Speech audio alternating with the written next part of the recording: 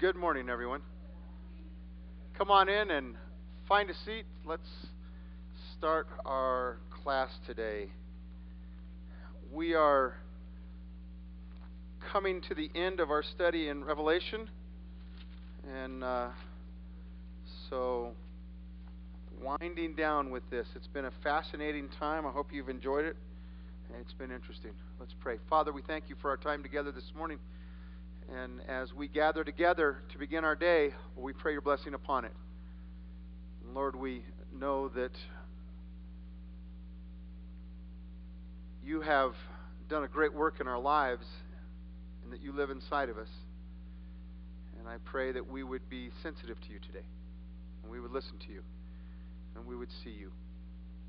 Father, I pray that you would encourage the teachers that are teaching this morning, and that, Father, that the students would be very attentive, and that, Lord, that lives would be changed, that we'd grow, we'd mature, we would understand that we need to take the Word of God and we need to stand upon it, and that it is true. And we thank you for that. We just are thankful for the day, thankful for this class, and we ask that you would be our teacher and that you would instruct us. We pray this in Jesus' name. Amen. So I must tell you that before I started this study, it had been a long time since I'd read the book of Revelation. It's not a book I spent a lot of time in, and it's been fascinating. I've really enjoyed this study. I hope you have too. And as we get to the end of it, the last couple of chapters, I have done my best to stay with the quarterly and do the shotgun approach of a chapter a week or 2 chapters a week and all of that. I want to let you know that for the next 3 lessons, that will not be the case. So we're going to do some different things here, and it just struck me that we needed to do some different things. So we're going to do that over the next handful of weeks. And really, it's interesting that the last couple of chapters here, we really need to put some things together and make it make sense. And so we're going to take our time and make that happen. Chapter 19, we looked at the beginning of chapter 19 last week. We're going to start there again. After these things, I heard something like a loud voice of a great multitude in heaven saying, Hallelujah. Salvation and glory and power belong to our God. So let's stop there.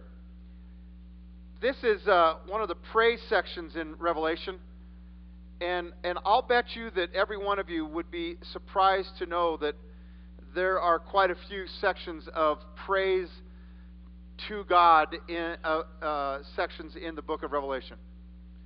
The book of Revelation, if we were to say, what is the book of Revelation all about? The majority would say, well, it's all about God's judgment, or it's all about the tribulation.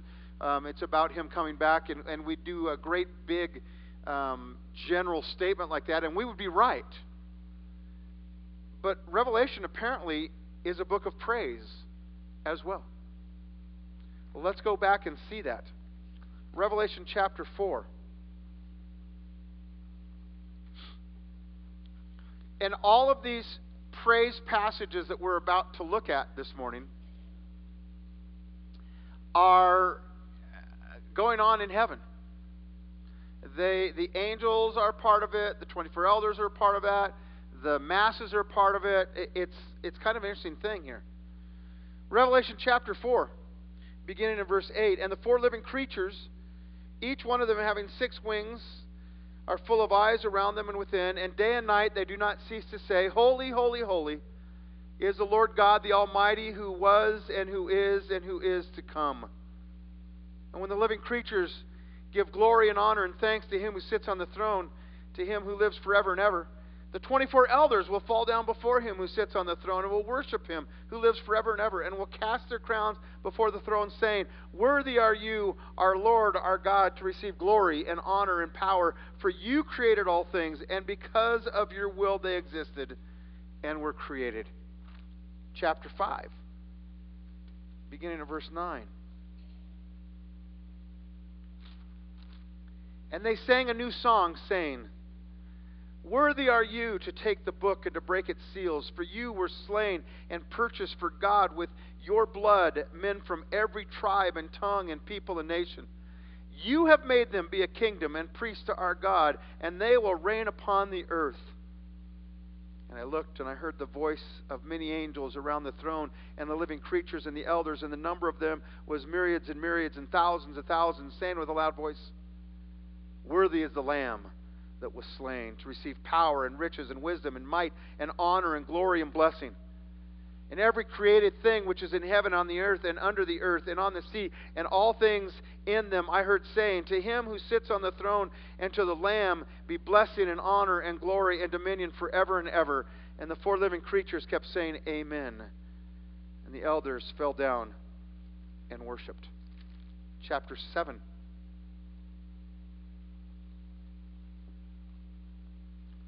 Verse 9.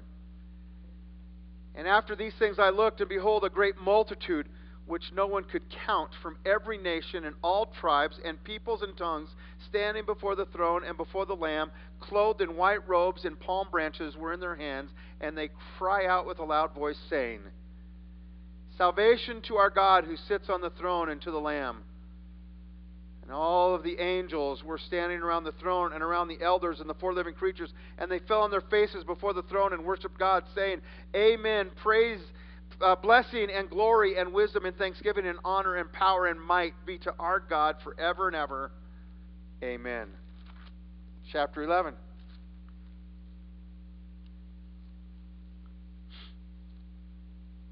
Verse 15.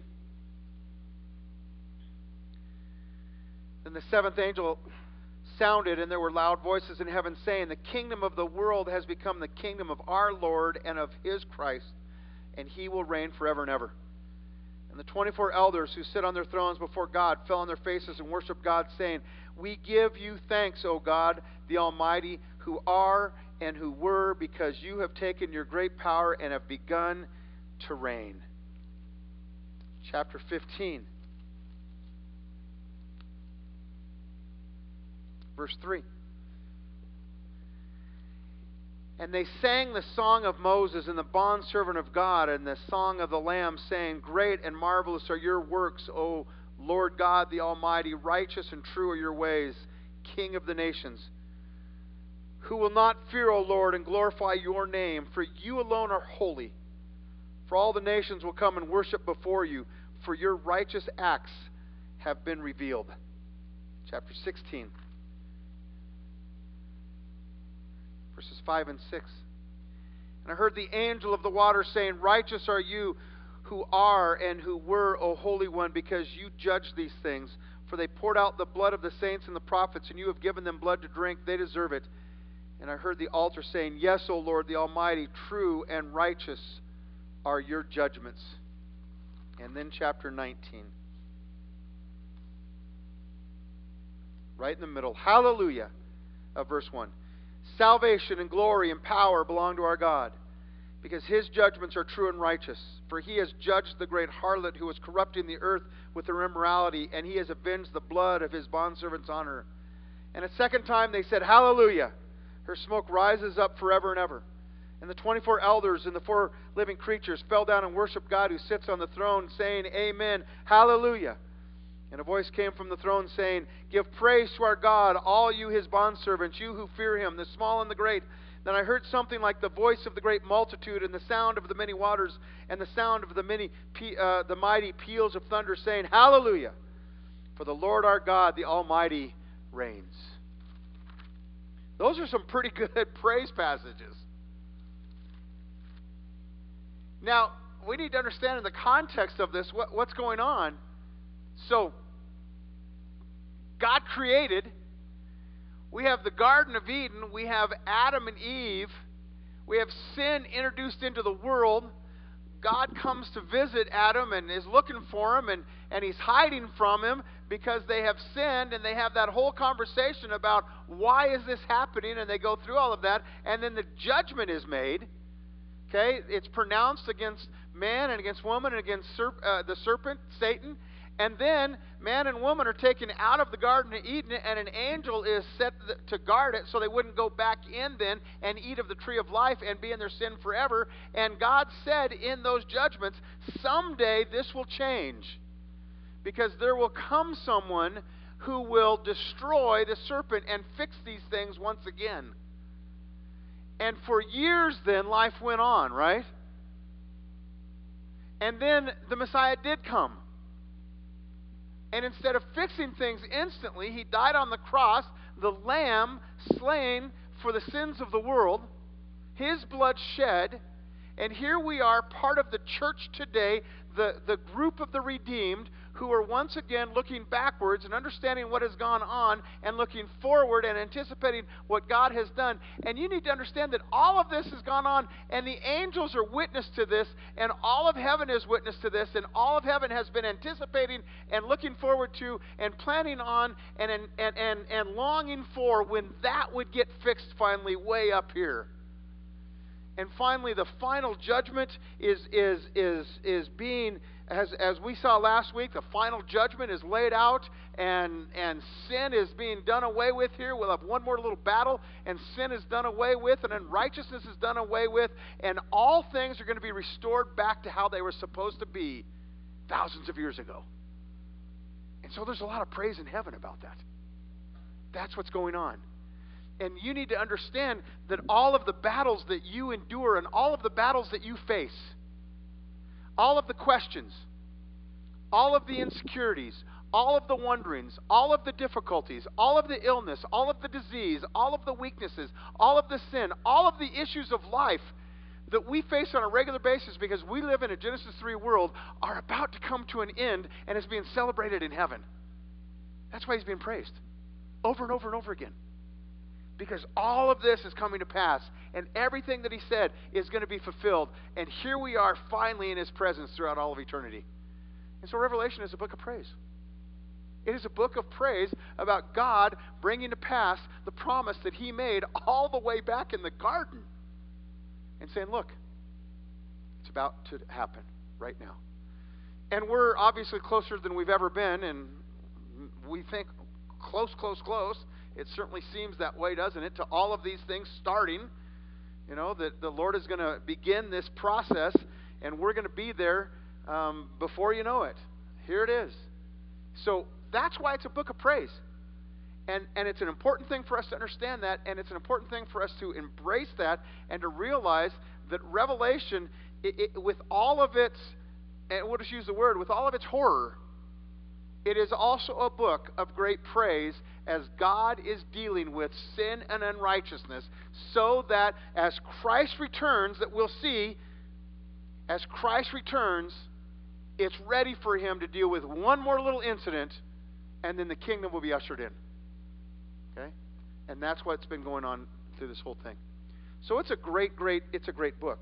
Okay? With that in mind, let's look at some verses that hopefully are not the common and the normal verses that you think of when it comes to praise. And let's just jump in there, and let's understand that we have a lot to praise God for today in our circumstances, in our midst. And let's practice praising God and worshiping him and celebrating him for all that he has done. And as we've read Revelation, as we've studied Revelation, let's anticipate, look what he's about to fulfill, look what he's about to accomplish. Let's praise him for who he is, what he is doing, and what he is about to do. So let's take some time to do that. Hebrews chapter 13.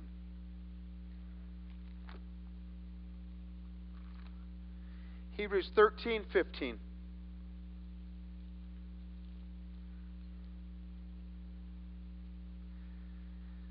Through him, then, let us continually offer up a sacrifice of praise to God. That is the fruit of lips that give thanks to his name. By the way, just for the fun of it, and this certainly wasn't planned ahead of time, I'm not that thorough and that complete and that altogether. Many of these verses that we're going to read right now will fit very nicely with the sermon this morning as we look up some verses. All right? I think one or two of them are repeated, actually, But, okay? Let us continually offer up a sacrifice of praise. Look what God has done. And that's what our theme is going to be. Look what God has done, and look what God is about to do. 2 Samuel chapter 22.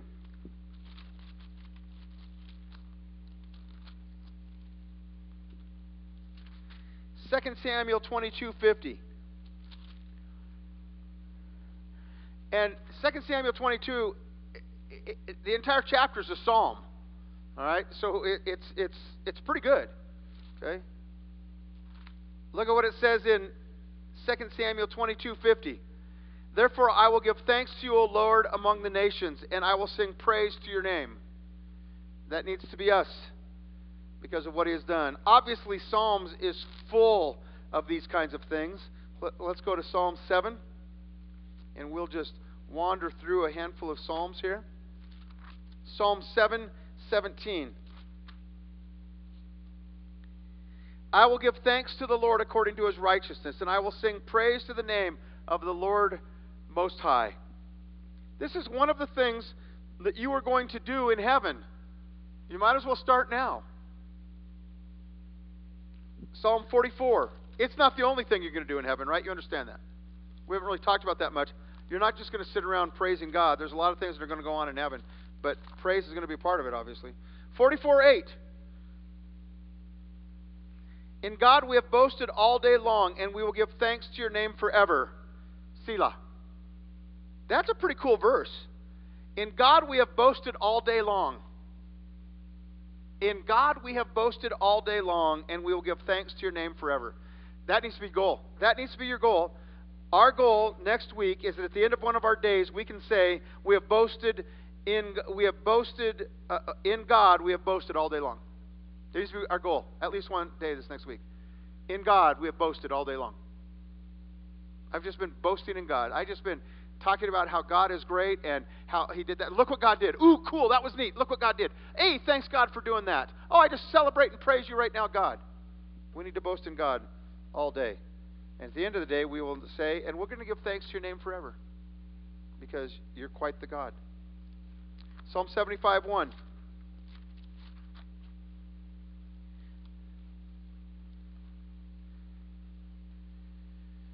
Psalm 75:1. We give thanks to you, O God. We give thanks, for your name is near. Men declare your wondrous works. One of the things that we have noticed in Revelation that hopefully has stunned you is that as men see God's wondrous works on a regular basis, many of those men and women do what? Refuse to give God thanks. This says, we give thanks to you, O God. We give thanks, for your name is near. Men declare your wondrous works. We need to be the people that do that. We need to make sure that we are declaring his wondrous works. Okay? That needs to be what we are all about. Psalm 122.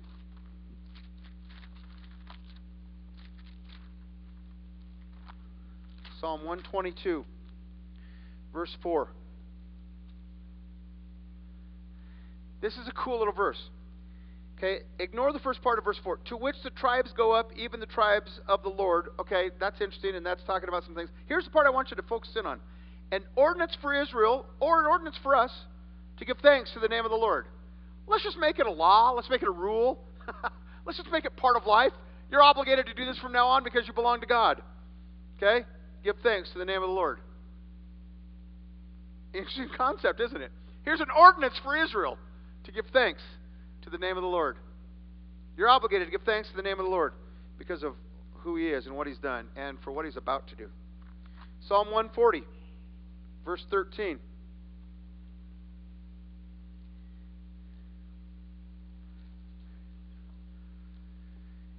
Surely the righteous will give thanks to your name. The upright will dwell in your presence. We could actually amend that a little bit.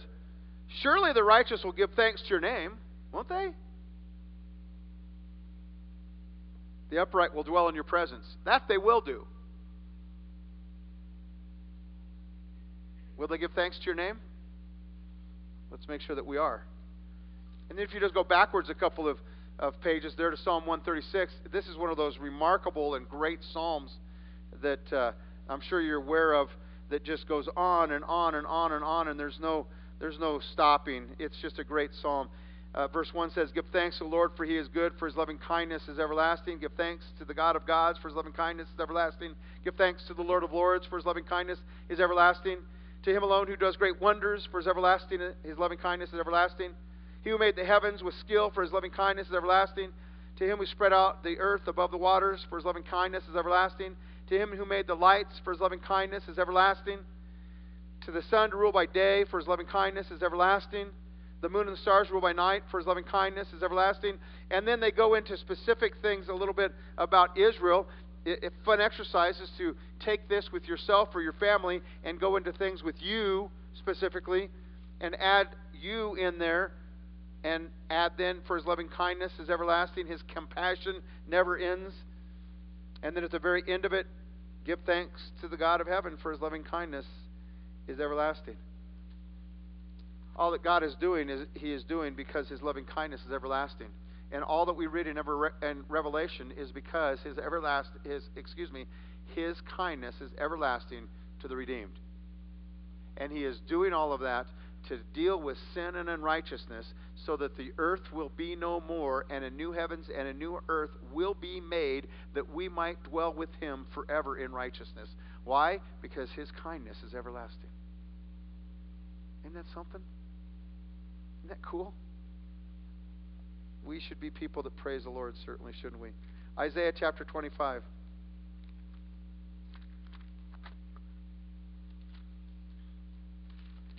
We need to be people that have big vision. You know, the problem with every one of us with declaring that your kindness is everlasting is that we're so focused on the small thing right in front of us, we have forgotten the big vision, the big picture. We need to be people of big vision. Yes, you have problems. Yes, you have difficulties. Yes, you have overwhelming stuff. I'm not minimizing at all. It's incredibly serious. Some things that some of you may be facing in this room today are life-changing. Okay, I'm not minimizing at all. But as we look at the big picture, we can still say his loving kindness is everlasting. He's a remarkable God. And because I do that, I'll be able to handle this a little differently. And that was for me. Okay, I have no idea what you're facing. That's me. I face that stuff all the time. It's a tough task, isn't it? To make sure you're doing this rather than this. And this defines you. We need to get to the point in life where the difficulties, the struggles, the frustrations stop defining us. It's who we are in Christ that defines us. And we deal with that stuff. 25:1 of Isaiah, it says this: "O Lord, you are my God. I will exalt you. I will give thanks to your name, for you have worked wonders, plans formed long ago with perfect faithfulness." Well, isn't that the truth? We're seeing that in Revelation, aren't we? Wow. Cool. "I will exalt you. I'll give thanks to your name, for you have worked wonders, plans formed long ago with perfect faithfulness." And then you gave us a glimpse of it in this book called Revelation. That's pretty exciting. That's worthwhile. 1 Chronicles chapter 16. Oops, I went the wrong way. Oh, went the wrong way on you. Sorry about that. We got to go backwards. And 1 Chronicles 16 is a great chapter, another praise, another psalm. 1 Chronicles chapter 16, and we'll just do verses 8 and 9. This is a great chapter to read also. "Oh, give thanks to the Lord, call upon his name, make known his deeds among the peoples. Sing to him, sing praises to him, speak of all of his wonders." He's performed a lot of wonders that we can speak of, hasn't he? And then we kind of take this down and make it a little bit more personal. Let's go to 2 Corinthians chapter 9.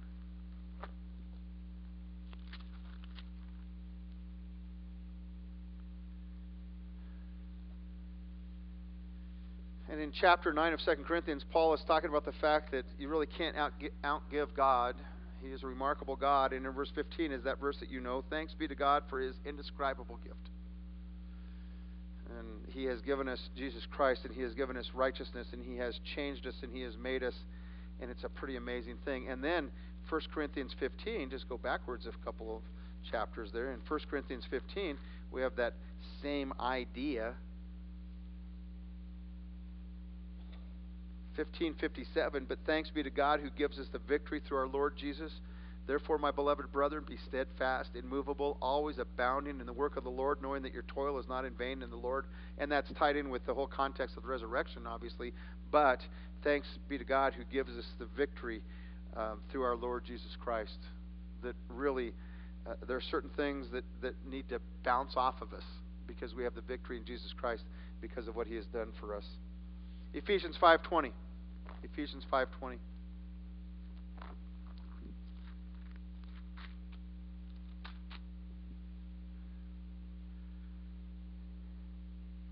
This is one of those verses that you know. Actually, let's start with verse 15.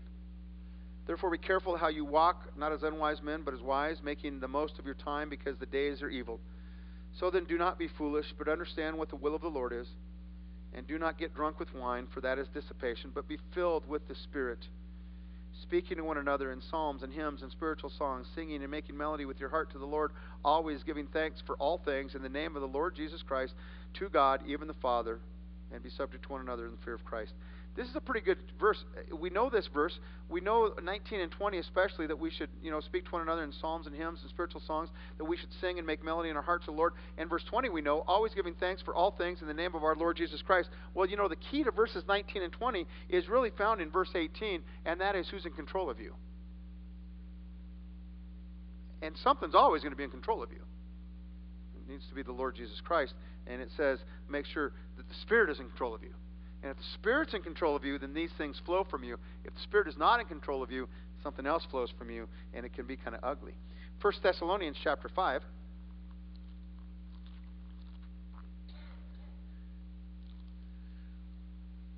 And verse 18. In everything give thanks, for this is God's will for you in Christ Jesus. And you know that verse. That's pretty common in regular verse. Thanks is an important part of life. And it doesn't stop in the book of Revelation. And we see it jump out there. It's pretty amazing and pretty wonderful and pretty cool. Let's go back to Revelation now. Chapter 19.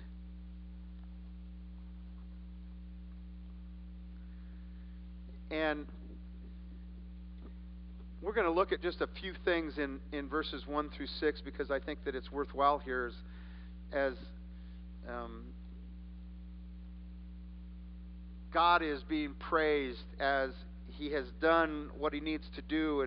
And as I said, we're about to see the second coming of the Lord in this chapter and see some great things come to pass. The judgments are about done. There's a few more things here and there, but by and large, they're about done. So in verse 1, hallelujah. Why? Well, salvation and glory and power belong to our God. We can never get away from that, can we? We are who we are because God has done what He's done in our lives. And the salvation that we have is because of Him. And because of that salvation, glory and power belong to our God. He has saved us. He has done this. And we need to be the kind of people we should be because of that salvation. And that our vision might be that way, that we could understand that and live that way. Verse 2 says, because His judgments are true and righteous. You cannot walk with God, you cannot embrace God if you do not believe this phrase. If you do not believe that His judgments are true and righteous, you're going to be irked at God on a regular basis. And especially as we read the book of Revelation here and we see His plan come to pass. We need to understand that He is a God whose judgments are true and righteous. And He is doing what He needs to do because He is God. So they declare hallelujah in verse 1. They declare hallelujah in verse 3. Next couple of verses here. They fall down. They worship God who sits on the throne. They declare hallelujah again in verse 5. Give praise to our God, all you His bondservants who fear Him, the small and the great. And then in verse 6, then I heard something like the voice of the great multitude and the sounds of many waters, like the sound of mighty peals of thunder, saying, hallelujah, for the Lord our God, the Almighty reigns. One of the things that has been debated, I suppose is a good word, certainly done away with, abused, challenged a whole bunch of words come to mind here, is the fact that God reigns. And in Revelation, we read that pretty often. And we're reminded in this last outburst of praise that God reigns. And the reason why there are times even in our lives as believers that we don't necessarily believe that God reigns is because we are seeing what is going on right now, and we make determinations and judgments based upon this and this alone, as opposed to that vision that we need to have, that big vision and understanding that God reigns. Okay? That God reigns. And that is a remarkable, wonderful thing. God reigns. Okay? You know, one of the things that we need to do in life is declare that. You cannot minimize that. Go to Isaiah 52. And we read part of this verse in Romans chapter 10. And in Isaiah 52, the fullness of this verse is laid out for us. 52:7. How lovely on the mountains are the feet of him who brings good news, who announces peace and brings good news of happiness.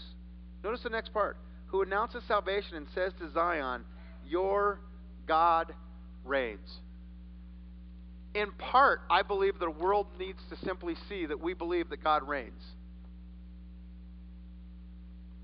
And every one of us needs to determine whether we're actually doing that or not. And I think a lot of times by our behavior and by our actions and our words, we're not. But what we need to do is be declaring that our God reigns. I have confidence. I believe. I know that God is doing this. I trust Him. I'm walking with Him. I want to declare that my God reigns. And we're not very good at that sometimes. We struggle with that. That God reigns. In spite of, right? And you're going to agree with that. Sitting in this room today, we're all going to agree with that. This is easy. This is easy. It's tomorrow and Tuesday and Thursday and Friday when it's hard, right? Our God reigns. Our God reigns. And that is much of what Revelation is declaring, isn't it? Our God reigns. And our God is a righteous God, and He is a good God, and He is a loving God, and He is an all-knowing God, and our God reigns. And He is going to do what He is going to do because He is God. That's a good thing. That is a really, really good thing. So back to Revelation. So as the judgments come to an end, again, there's a few things here, but by and large, as the judgments come to an end, we have this last scene of praise and hallelujahs in heaven, and then we see what happens next. Let us rejoice and be glad and give the glory to Him, for the marriage of the Lamb has come, and His bride has made herself ready. It was given to her to clothe herself in fine linen and bright and clean, for the fine linen is the righteous acts of the saints. Then He said to me, write, blessed are those who are invited to the marriage supper of the Lamb. And He said to me, these are true words of God. And I fell at His feet to worship Him. But He said, do not do that. I'm a fellow servant of yours and your brethren, and hold the testimony of Jesus. Worship God. For the testimony of Jesus is the spirit of prophecy. So finally, after all of these things going on in the book of Revelation, the church is once again in the picture.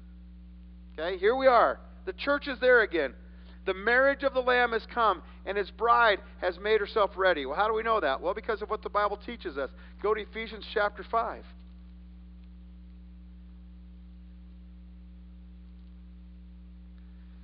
And possibly for the first time in your whole life, I want you to read chapter 5, these verses, thinking about Christ and the church and not husbands and wives. Okay? We want to focus in on Christ and the church here. It says this in verse 25. Husbands, love your wives just as Christ loved the church and gave himself up to her, that he might sanctify her, having cleansed her by the washing of water of the word, that he might present to himself the church in all of her glory, having no spot or wrinkle in any such thing, but that she would be holy and blameless.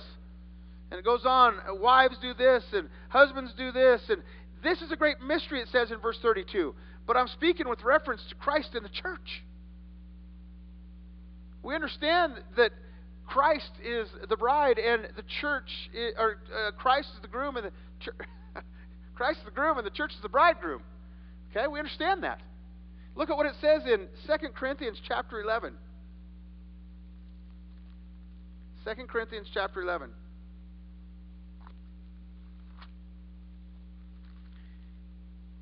Verse 2. For I am jealous for you with a godly jealousy, for I betrothed you to one husband, so that to Christ I might present you as a pure virgin.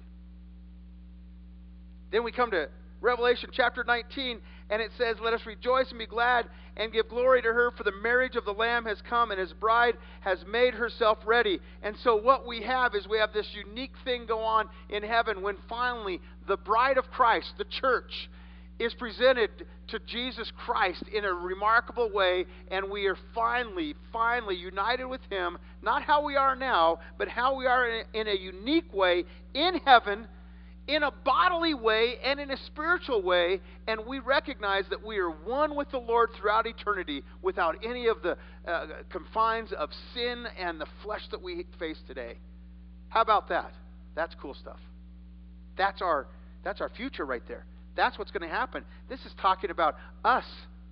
The presentation of the bride, and it takes place after the rapture. And what's kind of cool about this, in understanding that there's a rapture, is that in biblical times, what happened was that they would go and they would get the bride and her party, and they would walk together, and they'd go into the bridegroom's home, and they would be prepared for the wedding, and they'd get ready for it. What happens here? Jesus said, I go to prepare a place for you, and when it's ready, I'm going to bring you up so you'll be with me forever. And sure enough, there came a point when we physically died, and we were in his presence, and then for those that weren't dead yet, when the tribulation and the wrath of God was ready to be poured upon the earth, he took the church, he took the bride off, and he brought her up to his Father's home, and he said, hang out for a while, some things need to take place, the marriage is right around the corner. And in 19, we read about it. Here it is, the marriage of the Lamb. Kind of cool, isn't it?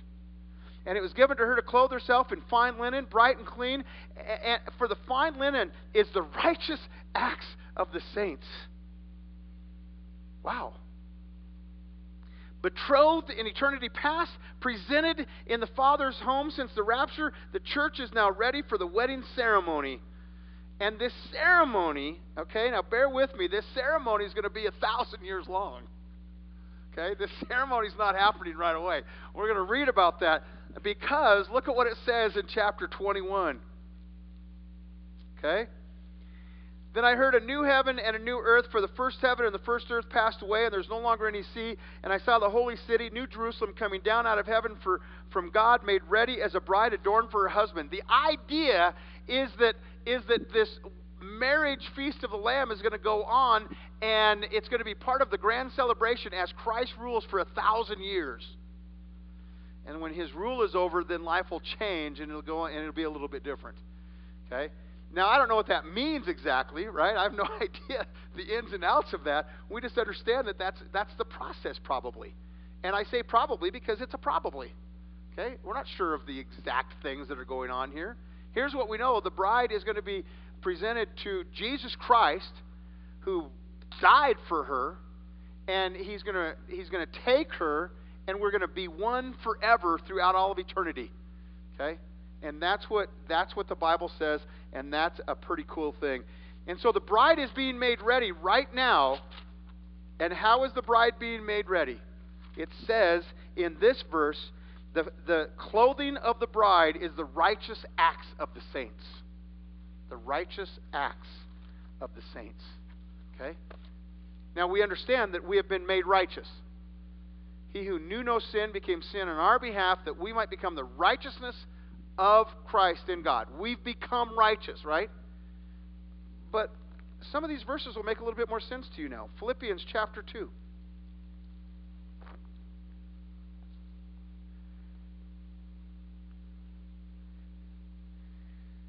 Philippians chapter 2, verses 12 and 13. So then, my beloved, just as you have always obeyed, not as in my presence only, but now much more in my absence, work out your own salvation with fear and trembling. Take that's been put into you. You are now the righteousness of Christ. Take that has been put into you and work it out. For it is God who is at work in you, both to will and to work for His good pleasure, transforming you and making you, and you are doing the righteous acts of God on this earth. You are preparing yourself for what is to come. 1 Corinthians chapter 3.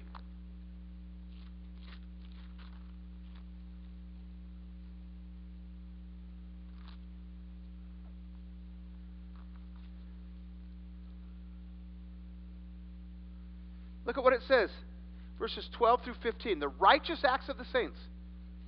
Now, if any man builds on the foundation with gold, silver, precious stones, wood, hay, straw, each man's work will become evident, for the day will show it, because it will be revealed with fire, and the fire itself will test the quality of each man's work. If each man's work which he has built on remains, he will receive a reward.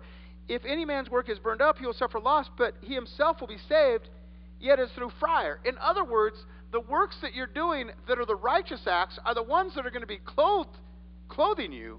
The works that you do that are not righteous acts are going to be done away with and ignored, because the wrath of God was poured out upon Jesus Christ on the cross, and they now become non-issues, and all of those works that you've been doing, they're going to be part of the clothing of you as part of the church of Jesus Christ. And then you read this in Ephesians chapter 2. Verse 10, a verse that you are quite familiar with.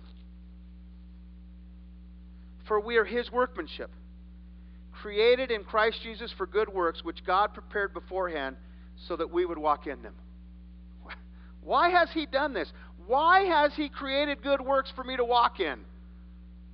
Well, because that's part of what we are to do as the church, as the bride of Christ. We walk in these things and we do these good works, these righteous acts, so that when we're presented to Christ, He understands, this is what I died for. This is what the church has been doing on this earth all these years while I've been gone. They've been doing these righteous acts in my name. And now we're coming together at this marriage feast of the Lamb. It's a pretty amazing thing that's what He's done. That's what we're supposed to be doing. So, understand this. Your behavior, your right behavior, your biblical behavior, your godly behavior is not just for the sake of right behavior. It is for the sake of being a part of the bride of Christ, that you might be presented to Him in heaven one day, and you are clothed in righteous acts. That's our point of living. That's what it's all about. And far too often, we think that we're just doing the right thing because we're just doing the right thing. Well, sort of, but not really. You're doing the right thing because of who you are as part of the church, because the plan is, I've prepared these good works for you so that one day you will be given to me, Jesus Christ, and you'll be presented in fine linen, bright and clean, and the fine linen is the righteous acts of the saints. Your righteousness that I've given you, that you've practiced on the earth, is part of this grand celebration one day in heaven. You're just not doing the right thing for the sake of doing the right thing. It's bigger than that. It is bigger than that. You are part of the church. The church is the bride.